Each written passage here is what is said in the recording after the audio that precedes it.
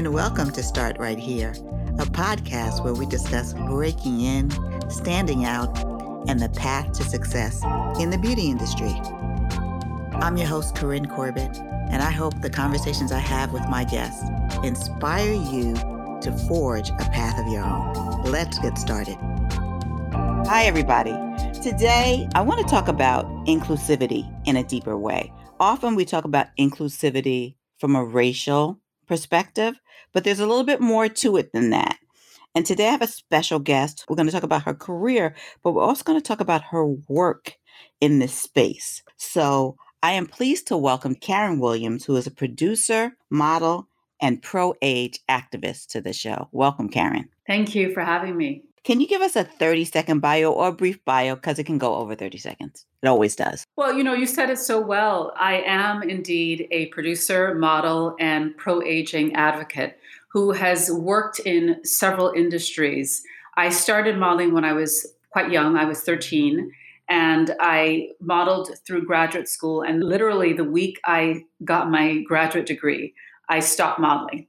And I then worked in film, I worked in television, and I also was able to start a nonprofit organization. I became very interested in advocacy. And from there, I went on to run a healthcare company. And about 3 years ago now, I returned to modeling after an almost 30-year absence. And I returned really because I was asked to. The reps that I had been represented by Ford Models, they started an agency, and a lot of their models from the 80s and 90s, were still viable. They're still fabulous, and yet they weren't working. And so they thought, look, there's a really overlooked population of people here who are not being served. And we're going to represent them and represent the millions and millions of Americans and people all over the world who are above the age of 40. And it was that tweaked my interest, because honestly, I'm not a fashionista. I don't love beauty, love this, love that. I like looking at clothes as pieces of art. I like the utilitarian nature of fashion, if it can be utilitarian, but I'm not someone who lives and dies for fashion. That's not me. That's not me at all. But I understand the relevance that it has in terms of public perception of self and of others. And that's really what I wanted to do, is come to be a part of the conversation, because I felt that what would be overlooked would be people of color in this space, as we are often overlooked when we're talking about intersectionality. I wanted to make sure there was another voice added to the conversation. Well, I'm glad you decided to return, because we do need your voice. Was modeling like a destination or a detour? At 13, we don't really think of it as a destination, but how did you come to start modeling at such a young age? Right. It was definitely neither a destination nor a detour. I was with my mom in an airport in Toronto, which is where I partly grew up. And an assistant of Victor Skrabanski's was going through the Toronto airport, and he approached my mom and I. And that's how I started modeling. He then facilitated an introduction to an agency in Toronto. I waited a couple years and represented Canada in the Face of the 80s, which was Ford Models, that they did that at the time. And I was repped by Ford through undergrad and grad school. So I had a very typical college life. When I started at 13, I was in a very rigorous school. I have strict Jamaican parents who were very interested in what I was going to learn academically and, socially and all that stuff. But certainly they weren't interested in modeling. So I did that as my own thing on the side. That was never in the forefront. And I think that place that modeling had kind of set the stage for my involvement with it for so long. It has been such a blessing to be able to participate in an industry. And I was never a supermodel. I was never the top model, but I was always able to use it for what I think is so wonderful for, and that is a sense of self-expression. It's creative in a certain way. I was able to represent perspectives because I also had a point of view, and I never was neutered and told to stop talking about it, because I was always studying, I was always thinking, I was always learning, I was always growing. So in reading periods, I would go and model. When most kids were studying at school, I would go and model. When I was at Brown, I went there for undergrad, I would do maybe 2 or 3 days on campus and then 2 days in New York. And that's how I pretty much did my undergraduate. And then when I went to grad school in England, I pretty much did the same thing. And then when I stopped, I'm done. It served its purpose. I traveled extensively. I'd been able to contribute extensively to my school fees. And I had a certain measure of independence and exposure that I probably would not have had I not had that particular career. And you know what it also did? I think the greatest lesson that modeling did, it allowed me to understand rejection. There's going to be someone who's taller, shorter, thinner, darker, lighter. Well, at that time, though, it was never darker. We need to get into that a little bit. That was the advocacy then. I mean, I'm anticipating your question, but I'll let you ask it. But I believe you're going to ask me about what were the kind of representations of Black women and men in fashion at that time. Yeah, I was going to ask you that. And then I'm going to add twofold, and then I'm going to have you answer. So I want to know the representation of what that looked like. I saw it from a different perspective because I was working in the beauty department at Elle at that time. But I'm also interested at such a young age. What was your sense of self? Like you said, you were able to deal with rejection, but a lot of times you were modeling at a time where people don't even have confidence a lot of times at that age. So how did you perceive the world of modeling that you were dipping in? And then school was your reality, home was your reality. But this other world, how did you see it? My parents were the ones who instilled confidence in me. Modeling was an adjunct. Modeling was an extracurricular activity. So my sense of authenticity and self was never defined or derived from this industry, or in fact, any other industry. They were reflected in who I was raised by. And I felt that I could do anything that I wanted. My parents gave me the agency to know that I had to work hard. And I was a good person. They were also equally as concerned the character of the person that they were helping to put out into the world. And so I never looked for definition from the industry. And maybe that's indirectly answering your question. It didn't affect me. It was an extracurricular sport for me. I took it very seriously and I was very professional when I did it, but I never took it on and it didn't become me. Right. It wasn't your identity. You can see that a lot of times in fashion, beauty, and entertainment, people take on title as identity and they're not able to separate it from self. But what it sounds to me like you never fell victim to that whole mentality. You were able to just look at it as this is a job. I'm who I am, no matter what you say. And I continue to be who I am. But let's get back to the question that you thought I was going to ask about what Black representation looked like then. So the models at the time, this is in the early 80s, yeah? Sheila Johnson, Beverly Johnson, Iman, Khadijah, Munya, Pat Cleveland, Alva Chin. So those are the pictures of the women that I would see all the time. They were gorgeous. And then there was a younger crop coming up, Rashamba, Gail O'Neill. Lana Ogilvy was a little bit younger than, that second wave, so to speak. Cara Young, Karen Alexander. So there were lots of women who I knew of. And interestingly enough, I never worked with any of them because I didn't do runway. And again, I always have to remind people that I was almost on the periphery. 17 magazine, I did a lot of 17. I did a lot of catalog. I did a lot of Clairol and, Nice and Easy and those sorts of things. So I didn't have opportunities to interact with the other Black models where I'd probably see them in shows. I'm not very tall. I'm just barely 5'9". So that's really not very tall, especially at that time. There was no Kate Moss. And I also contend that I'm not so sure if the industry would have made an exception for a shorter model the way they did with Kate Moss. I'm just speculating. I don't know. Right. So we didn't see fuller figured women. Peggy Dillard was not full figured at that time. Natural hair was just beginning to be a conversation. I remember when I started transitioning from modeling and I did more TV, I was often the first to wear natural hair on a soap opera, the first to do it on a commercial for this brand, the first to do it. Was always a series of firsts because that wasn't happening. Now it's, of course, ubiquitous. So the models I could see them doing, a lot of liquor ads, a lot of cigarette campaigns, both of which I opted not to do. And not for any judgment against anyone who was doing it, but you know what? Even from that stage, I was very cognizant of the proliferation of liquor stores and cigarettes in communities of color. And I come from a medical family. I didn't want to be part of that. I don't want them to say, Lord, Karen, I saw your picture and you promoted this and that. And I have nothing against people who did it. But that was not my choice. But that was really where a lot of the money was. Right. So at the time, there was definitely talk of needing to have more representation of darker skinned Black women. Some of those women I mentioned weren't light skinned, but they had to fight, like fight hard to really get noticed. There was a glamour to, I can't lie.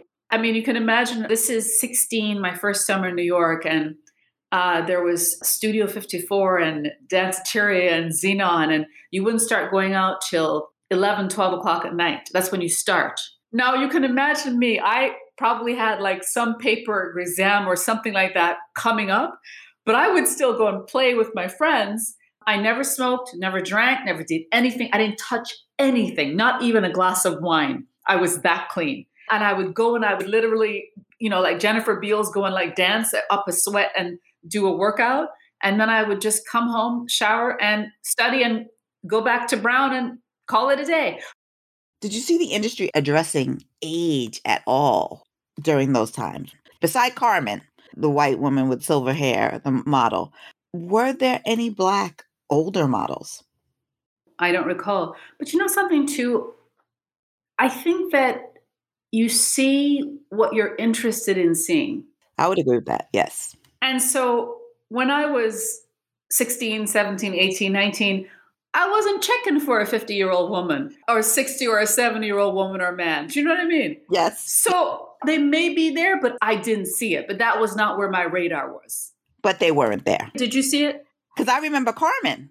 Carmen was the icon in the aging space, and there was no Black equivalent to that at that time at all in the modeling space. Right. But can I ask you a question? Let me challenge you this now. Okay, so Carmen de la Rifici, who you're referring to right now, there was never any Black equivalent at that time. Who's the Black equivalent of Carmen now in the aging space? Oh, no, there's still not. Who's the Asian equivalent in the Carmen space? Who's the Latin equivalent in the Asian space? There is still not. Well, hopefully, with us having these kinds of conversations, we can ask for it. We can expect it. In my conversation with Chesley Chris, we talked about how when a Black person won a beauty pageant, we didn't expect another Black person to win for years because, we had that, or we thought too many in the lineup might go against us. But we look at it from a different perspective now. So her perspective is expect to see us every year.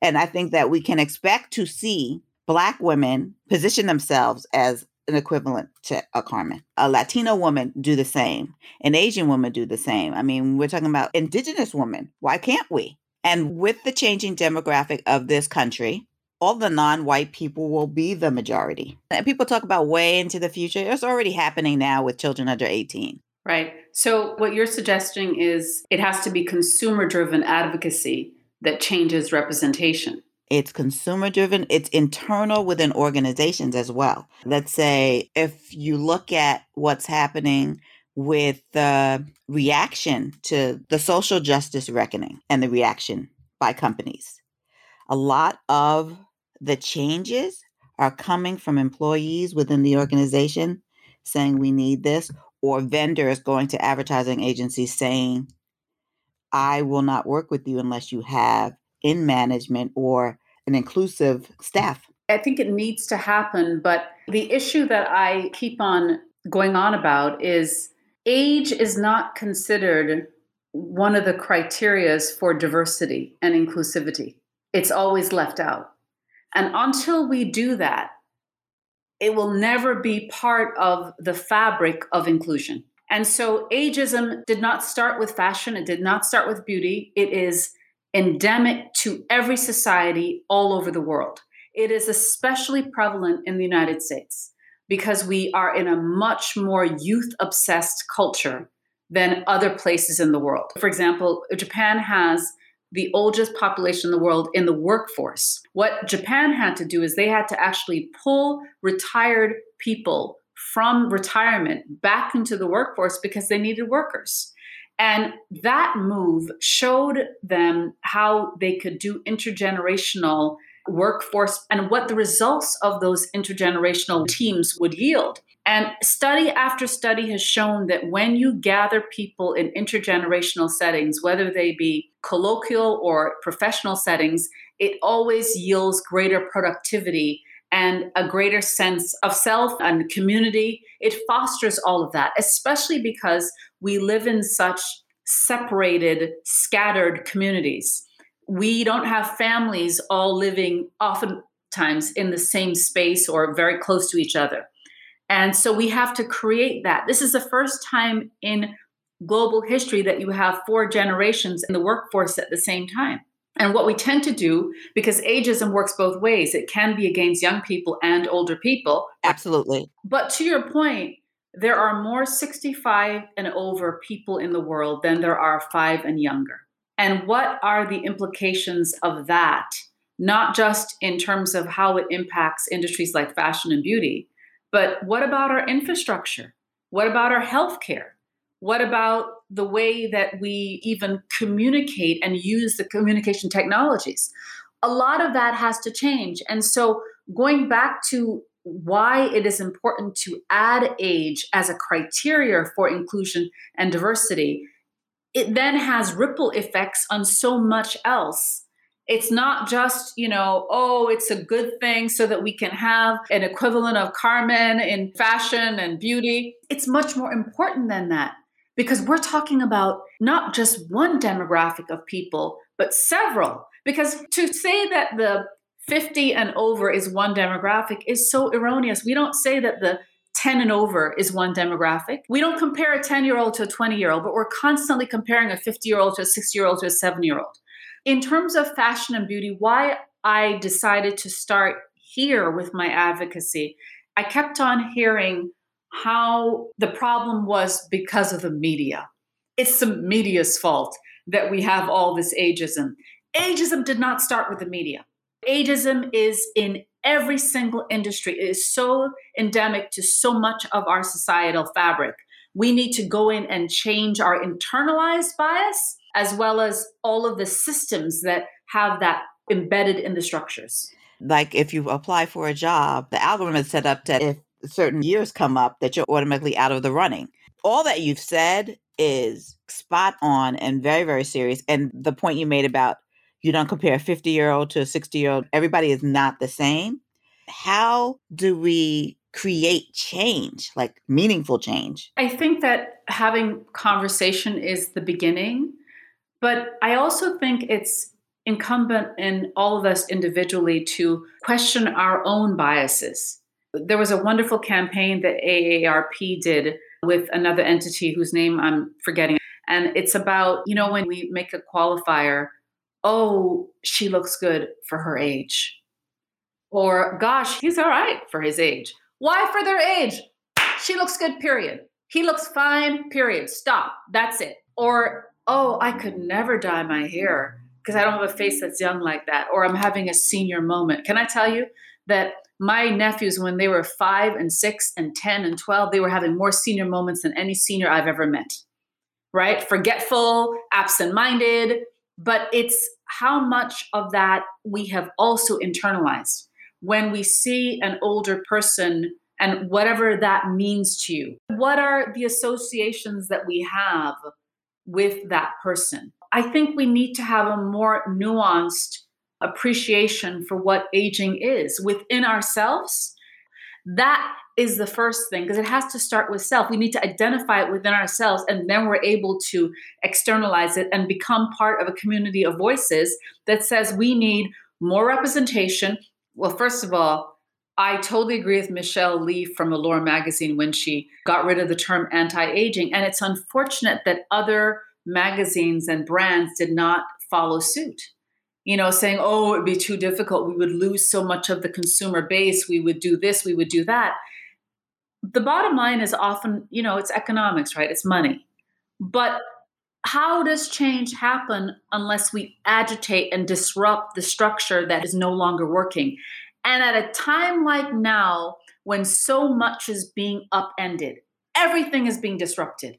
If we don't start to incorporate age and ageism, if we don't start to have that conversation as we are having the other conversations in tandem with it, we would have lost this opportunity when the spotlight is on how can we be more circumspect in changing ourselves and our society. Start Right Here is brought to you by Beauty Biz Camp, where we equip and inspire the next generation of industry leaders. Head over to our website, beautybizcamp.com, for more information and sign up for our mailing list so you can stay in the know about our upcoming programming. One of the things that's interesting is when you said the industry responded, we can't do that because we have so much money invested in it. They spent the money investing in convincing women in their 20s and 30s that they were going to get old and it was a bad thing, that they needed to stop it with these anti-aging products that young.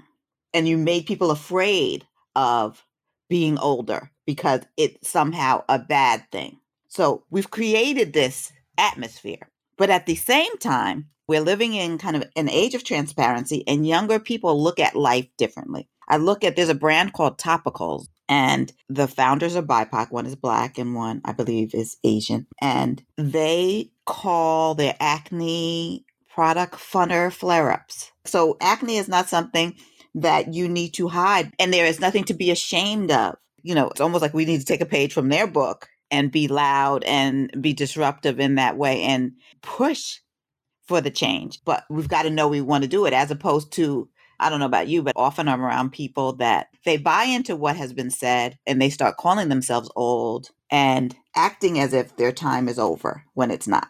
And how much of that is because of other people, or is it genuinely that they're feeling tired? Maybe they're just tired or burnt out.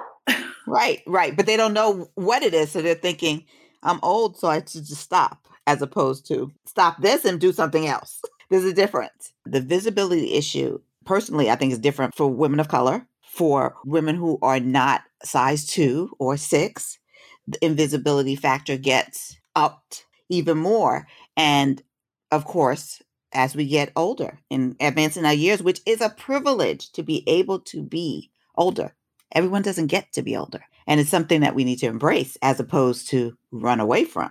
Yeah, I often say that aging is living. And if we're anti-living, then that's the message that we're sending when they say anti-aging. And I think we really need to dismantle this whole idea around ageism. But we have to realize that we're going to be challenging money. The anti-aging industry has made zillions of dollars off of that fear that we've instilled, we've just sucked up.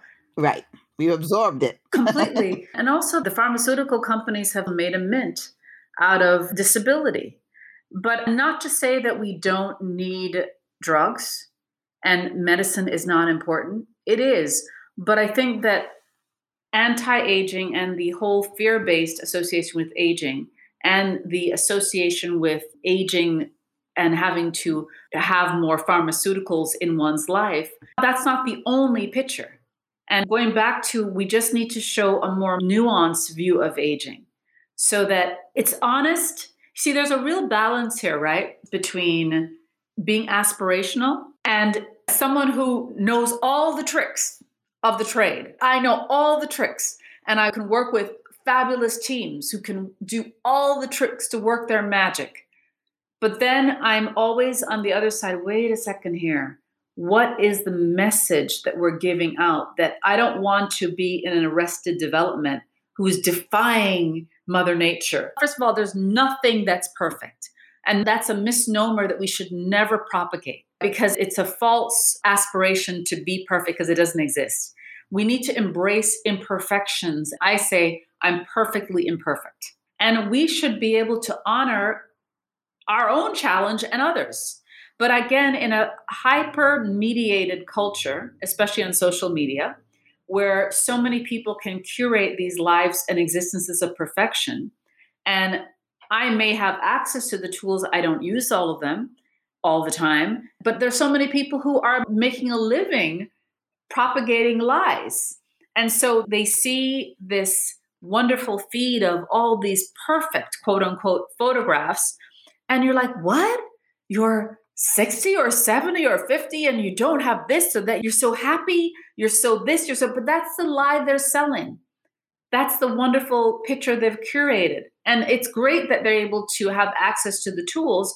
But at what point do we have almost a responsibility to come clean?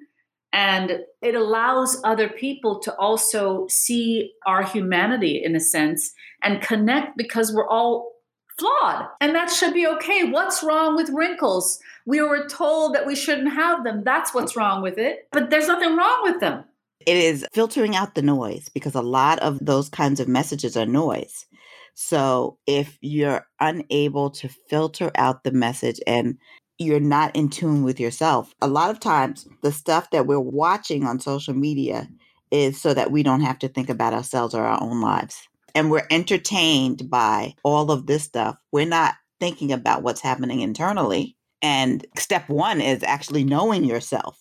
You can't care for somebody you don't know, and you don't know what your needs are. So there has to be some value in being still and quiet and understanding who you are and what you need. And if you don't do that and you're distracted by the noise, you're just going to keep getting sucked up in that. And you're not going to be able to be authentic. But if you are able to get in touch with yourself, that's why I like that topic, because that the younger people that are showing their acne progress or their breakouts on like Reddit and all those other places, because this is who I am. I'm not trying to like show you what happens when I had the medicine. This is how I live. We need to take a page from that in some respects. And it doesn't have to be on social media, but maybe we apply it to our lives. Right. I think that it's an interesting thing because everyone's comfort level with what they reveal about themselves is different, and we ought to respect that. But I often wonder, is the feeling of invisibility, is it hiding? Interesting. Right? Is it hiding, or is it truly being ignored and feeling not seen? I think there's a bit of both. As you said, when you're a certain age, you're just looking for what you're looking for. When you were 13 or 16 or 18, you're looking for things that interest you. So somebody older might not interest you. So you're looking past them to the shiny, pretty thing that's in front of you. Shiny, pretty things always get us at different ages, whatever that shiny, pretty thing is. But I think that hiding is one end of the spectrum. That's what we do to ourselves. But what society does to us is the invisibility, I would say. I did a series of interviews, a project called I Am. It's for the I Am movement. And I interviewed women between the ages of 50 and 100 plus. And the invisibility question came up a lot. And one of the interviewees said, I refuse to be invisible. I'm not taking that. I'm going to be noticed. And that was her personality. So I understand that it also can be, some personalities are more sort of vociferously in your face about their demands and their needs and wants. And others, they have to find their way in so that they don't feel invisible. But it kind of relates to your previous question. It's what authenticates you, because whatever authenticates you is how you're probably going to be seen the most. And so that's the thing. I'm constantly inspired by things that keep me growing, keep me learning, keep me questioning, keep me building. And that I feel like is a lifelong quest and journey. And for the people who are my elders, who I've been sitting at their feet learning from, I've seen them do the same thing, so that I've seen them reinvent and reimagine and explore and dream and grow, even when their bodies maybe, going through changes, or they've encountered different setbacks. They've been able to go through this wonderful series of reinventions and reimaginations, and their curiosity doesn't age. That's the thing that keeps on getting even richer as they've gotten older. I think that with that curiosity doesn't age, the people who that is true for continue to have vitality for life, even if they don't have the same mobility as they once had. There's still that curiosity, and the quest for learning new things helps them kind of like reinvigorates their life in lots of different ways. And I think that that's something that we can't discount. Absolutely. And also, it's something that I've thought about a lot, and that is that we as people of color need to be careful that we don't buy into the white Eurocentric perception of aging, which is fear based. We come from communities that have intergenerational representations of beauty and love and connection. And so, why would we then turn around and be fearful of the journeys that we've witnessed all our lives? Starting modeling so young, it really made me privy to how much bias there was against darker skinned women and fuller size models. And that took a while and a long bit of advocacy finally for us to see it happening on a bigger scale. And I'm just careful, and I'm asking people to be really cautious about buying into another's aesthetic about the aging living process that may not be organically where we are in BIPOC communities. Because every BIPOC community reveres the elders. They do. Right. It's very true. And so why would we then turn around and say, oh man, I'm getting old, I can't handle this, and I'm going to start getting this thing and that tweak. Our elders didn't do that. If someone wants to go ahead and, look however way, do it. Be free to do you. But it has implications on the place that we put the elders in our society. We don't look at them pejoratively. We don't discard them and want to hide them. We want to engage with them. We want to have exchanges with them. We want to love them up and respect and revere them. And also that we appreciate and cherish their contributions to our lives. Can you tell me a little bit more about the I Am Project and what you're doing with it? It's a fait accompli. So there's a photographer, her name is Angelica Butner. She started to take photographs of women who were over 40 initially, but ended up being over 50 really, nude photographs. So there aren't nudes. And she is a fashion photographer who noticed the absence of unphotoshopped images of women, and especially older women. And she wanted to say, well, wait a second, that doesn't make any sense. We need to find beauty in mature faces and mature bodies. So she then started in Europe. She's from Germany and was living in France at the time, and started to photograph women there. And of course, when she relocated to the United States, found a very different reaction because, of course, nudity is perceived differently here than it is there for the most part. But she still got women who participated on their own terms. They would agree to the photographs. They're not salacious. I'd worked with her on a different project as a model, and she asked if I'd participate. And initially I was like, I don't have a problem about nudity, but I don't walk around naked in front of my family. Why would I do it for strangers? That's been my position.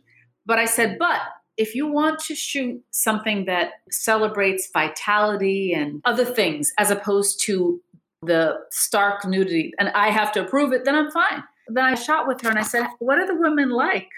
And she was telling me about the different women. And I said, well, you need to interview them. And she said, how do I do that? And I said, I'll do it. And that's how it started. It was very low tech the whole time, and low tech by design because we wanted to preserve the intimacy. The sessions were just between Angelica and the woman. And so to bring in another element would lose potentially that intimacy. So we shot with an iPhone. We have a little bit of external mic, and it was just Angelica with the iPhone and me having conversations with women. I never met them, never knew anything about them. I didn't want to, because I wanted to document an exchange between two women, both different ranges over 50, but it really being an organic conversation that was unscripted. Because I think that with the advent of more technology, one of the downsides is we sometimes lose a little bit of intimacy and spontaneity. And I wanted to have that. So we created this series, and it's on YouTube, and it's I Am Conversation. So it's a conversation series in which I interview 20 different women, and they just tell their stories. The key is for them eventually to describe their I am. And fascinating responses, fascinating insights into the journey of aging, and each of them were different. That's great. I'm going to include in the show notes a link to the YouTube so that people who are listening can take a look. Let's talk a little bit about gray hair, because the reason I discovered you is because Robin Lee put your article up and I was like, I need her for my podcast. And someone had interviewed you at Vogue about your advocacy, but also your hair care, like what you do to maintain your hair. Why do you think that we are so hung up on going gray? Again, because I think the internalized and systemic ageism.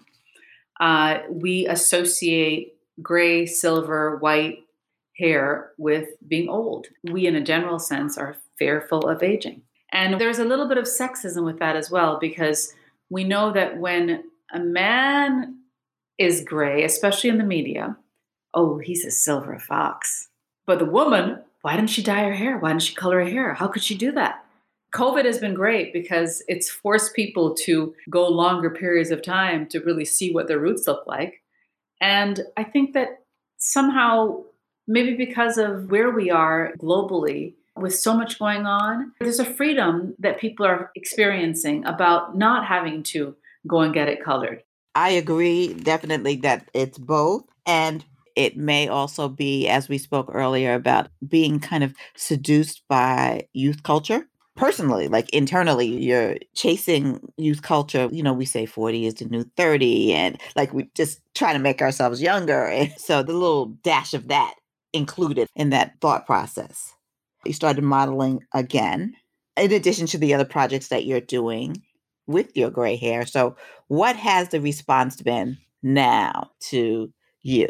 It's been really positive. I'm constantly positive from different tiers. I'm certainly busy in terms of clients. And because of social media, people who I don't know approach me. And the thing I hear more than anything else is that it gives them permission to explore their own gray hair or not be afraid of getting gray. And I'm just me doing it. And so it's challenging without intentionally meaning to do so. The response has been that I'm challenging what people associate with gray hair just by being me, and I want to introduce them to, well, there's this person and that person and that person, because there's a whole tribe of gray hair people who would challenge them even more. Right. We talked about what you saw in the industry. Now let's talk specifically about fashion and beauty. Have you seen the fashion and beauty industries addressing the various demographics over 40? They're beginning to.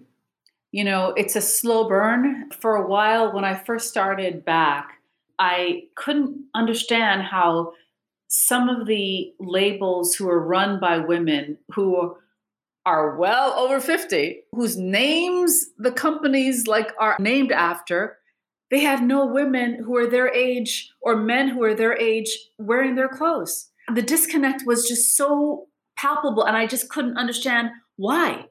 But then someone said to me that, is it because they may be the figurehead, but they don't actually own the businesses? They're owned by white younger men who tend to have a different aesthetic. So I don't know.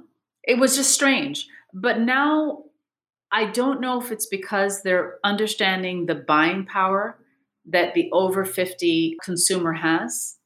And it's hard to deny. It's really impossible to deny. And so we're beginning to see oftentimes a white woman with silver hair, right? But we're not seeing a sister. And the thing is that when I walk into a room on a modeling set, my first thought is, where are the Black folks? My second thought is, there's no order. Latin, Asian, indigenous. I want to see the world that I live in. This was my problem with Sex and the City. I never saw the New York that I know and live in. And I want to go into sets and not have to wonder, well, where is the beauty is beauty. It should be all ages, all races, all cultures. And until we get to that point, it will always have to be someone disrupting and forcing those doors to open. And I have not seen that in the space. Now, it doesn't mean that only people with silver hair who choose to not color their hair are represented. But I'm saying that I don't know, for people of color who are models in the fashion business, I don't know if there's enough representation across the board. When I'm on a set, I will fulfill 2 quotas, maybe for being Black and then having silver hair. So 2 for 1. Right. And there is a checklist. And they may not have enough space. There is a checklist. You know this. There's a checklist because you want to be sensitive to inclusion, but I'm not saying all companies are not authentic in their work, but they want to be performative and show that they're doing the work, but it's not as important as it should be. So those are the people that have checklists. So, okay, we're doing the right thing. Let's say we got a Black person. Okay. Do we have LGBTQIA? Okay, check. And we have to walk the walk. I really believe that, you can tell brands that walk the walk. Like what brands walk the walk to you? In terms of being who they are, I think Eileen Fisher is who she is. And then beauty brands, I'm going to shout out Lori King in the care brand because they're disrupting menopausal skin. And Lori's a Black woman and her partner's Asian. So it's looking at the space and saying, why is this a problem? We should be talking about this. So there need to be more opportunities, and there need to be opportunities for them to be funded, to be on shelf space, to be able to do their production runs if it's clothing. And I think that Aurora James's 15% pledge has certainly, opened the door for that kind of thing. But to your point, is it just performative? And is it a trend that's going to die off once this wave has passed? Is Black Lives Matter really going to translate into something that's sustainable for the brands to have a sustained commitment across the board? And will that also translate to BIPOC representation on all levels in fashion and beauty? And then we won't have to have this kind of conversation. We can just talk about beauty in a very general sense. Right. I just listened to a talk Aurora James gave to Harlem's Fashion Row. And I was very impressed by the auditing that she's doing of the people that have set up to be part of the 15% pledge. And she talked about how Yelp wanted to do it. And they might not be a traditional company, but they figured out a way in which they could be part of it, which I thought was really interesting. But she's looking at it as a long tail thing. This is not a one and done thing. This is long tail. We're going to be looking at this over the course of many years to see your trajectory and to see if you fulfill what you've set out to do.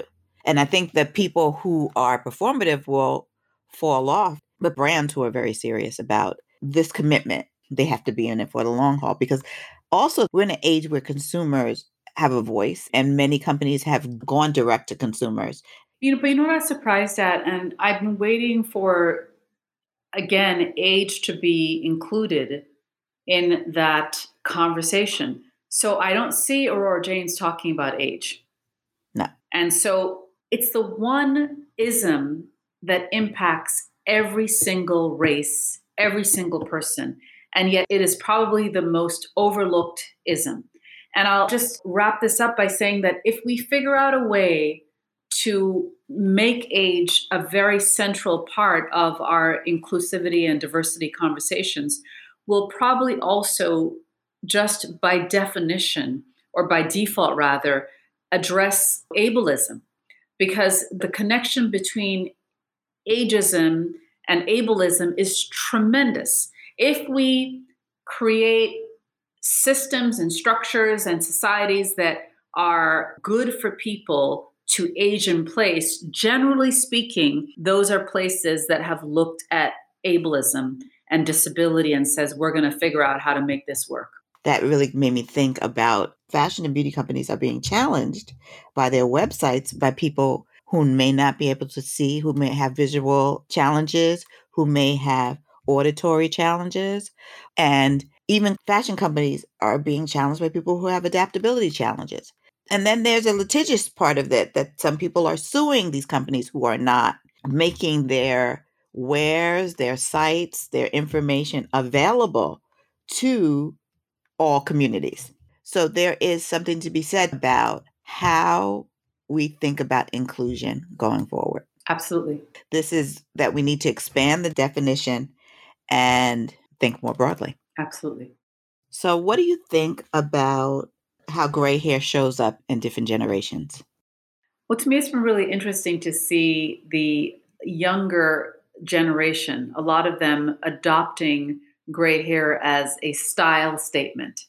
So, you saw Kim Kardashian with it, you saw Kelly Osbourne, and I don't know if they were dyed or extensions or whatever that was, but they in many ways made it fashionable. And what I saw a lot happening was a lot of people who are older, it kind of gave them permission to celebrate their own grace. So we're actually learning inversely from a generation in a way that was unexpected. This is the kind of intergenerational cohesion and exchange that I think is so important.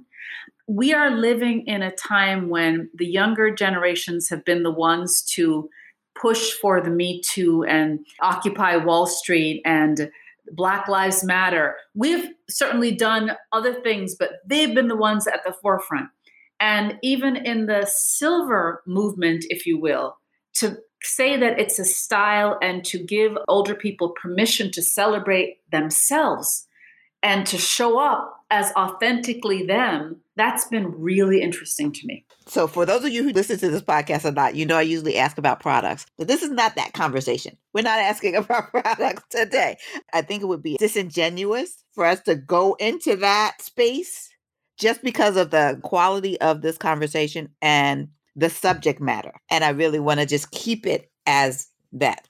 I want to thank you so much for just your thoughtfulness, your ability to make me think about this whole notion of inclusion differently.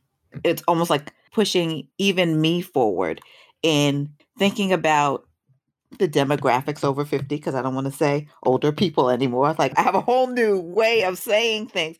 And one of the other things that struck me is, are we hiding or are we invisible? Like that's deep. So there's a lot. And even if you are not 40 or near 40, this is a conversation that you should still be interested in, because if you're fortunate to reach this age, you're going to want to refer back to it. Absolutely. It's a privilege. Living is a privilege. Aging is the most natural thing in the world once we're born. Like when people say positive aging, every day you're living is positive aging. Because once we start to put a qualitative term before or around aging, it becomes a judgment and it puts people in a comparison with someone else. And there's no comparing. We're not in a race. We're just trying to honor the days that we have, where we are, with appreciation and gratitude. So with my appreciation and gratitude, I thank you so much for being on the show. This has been phenomenal. Thank you so much for having me. That's our show for today. Remember that there's more than one way to the top, and the most important step is the first one. So start right here.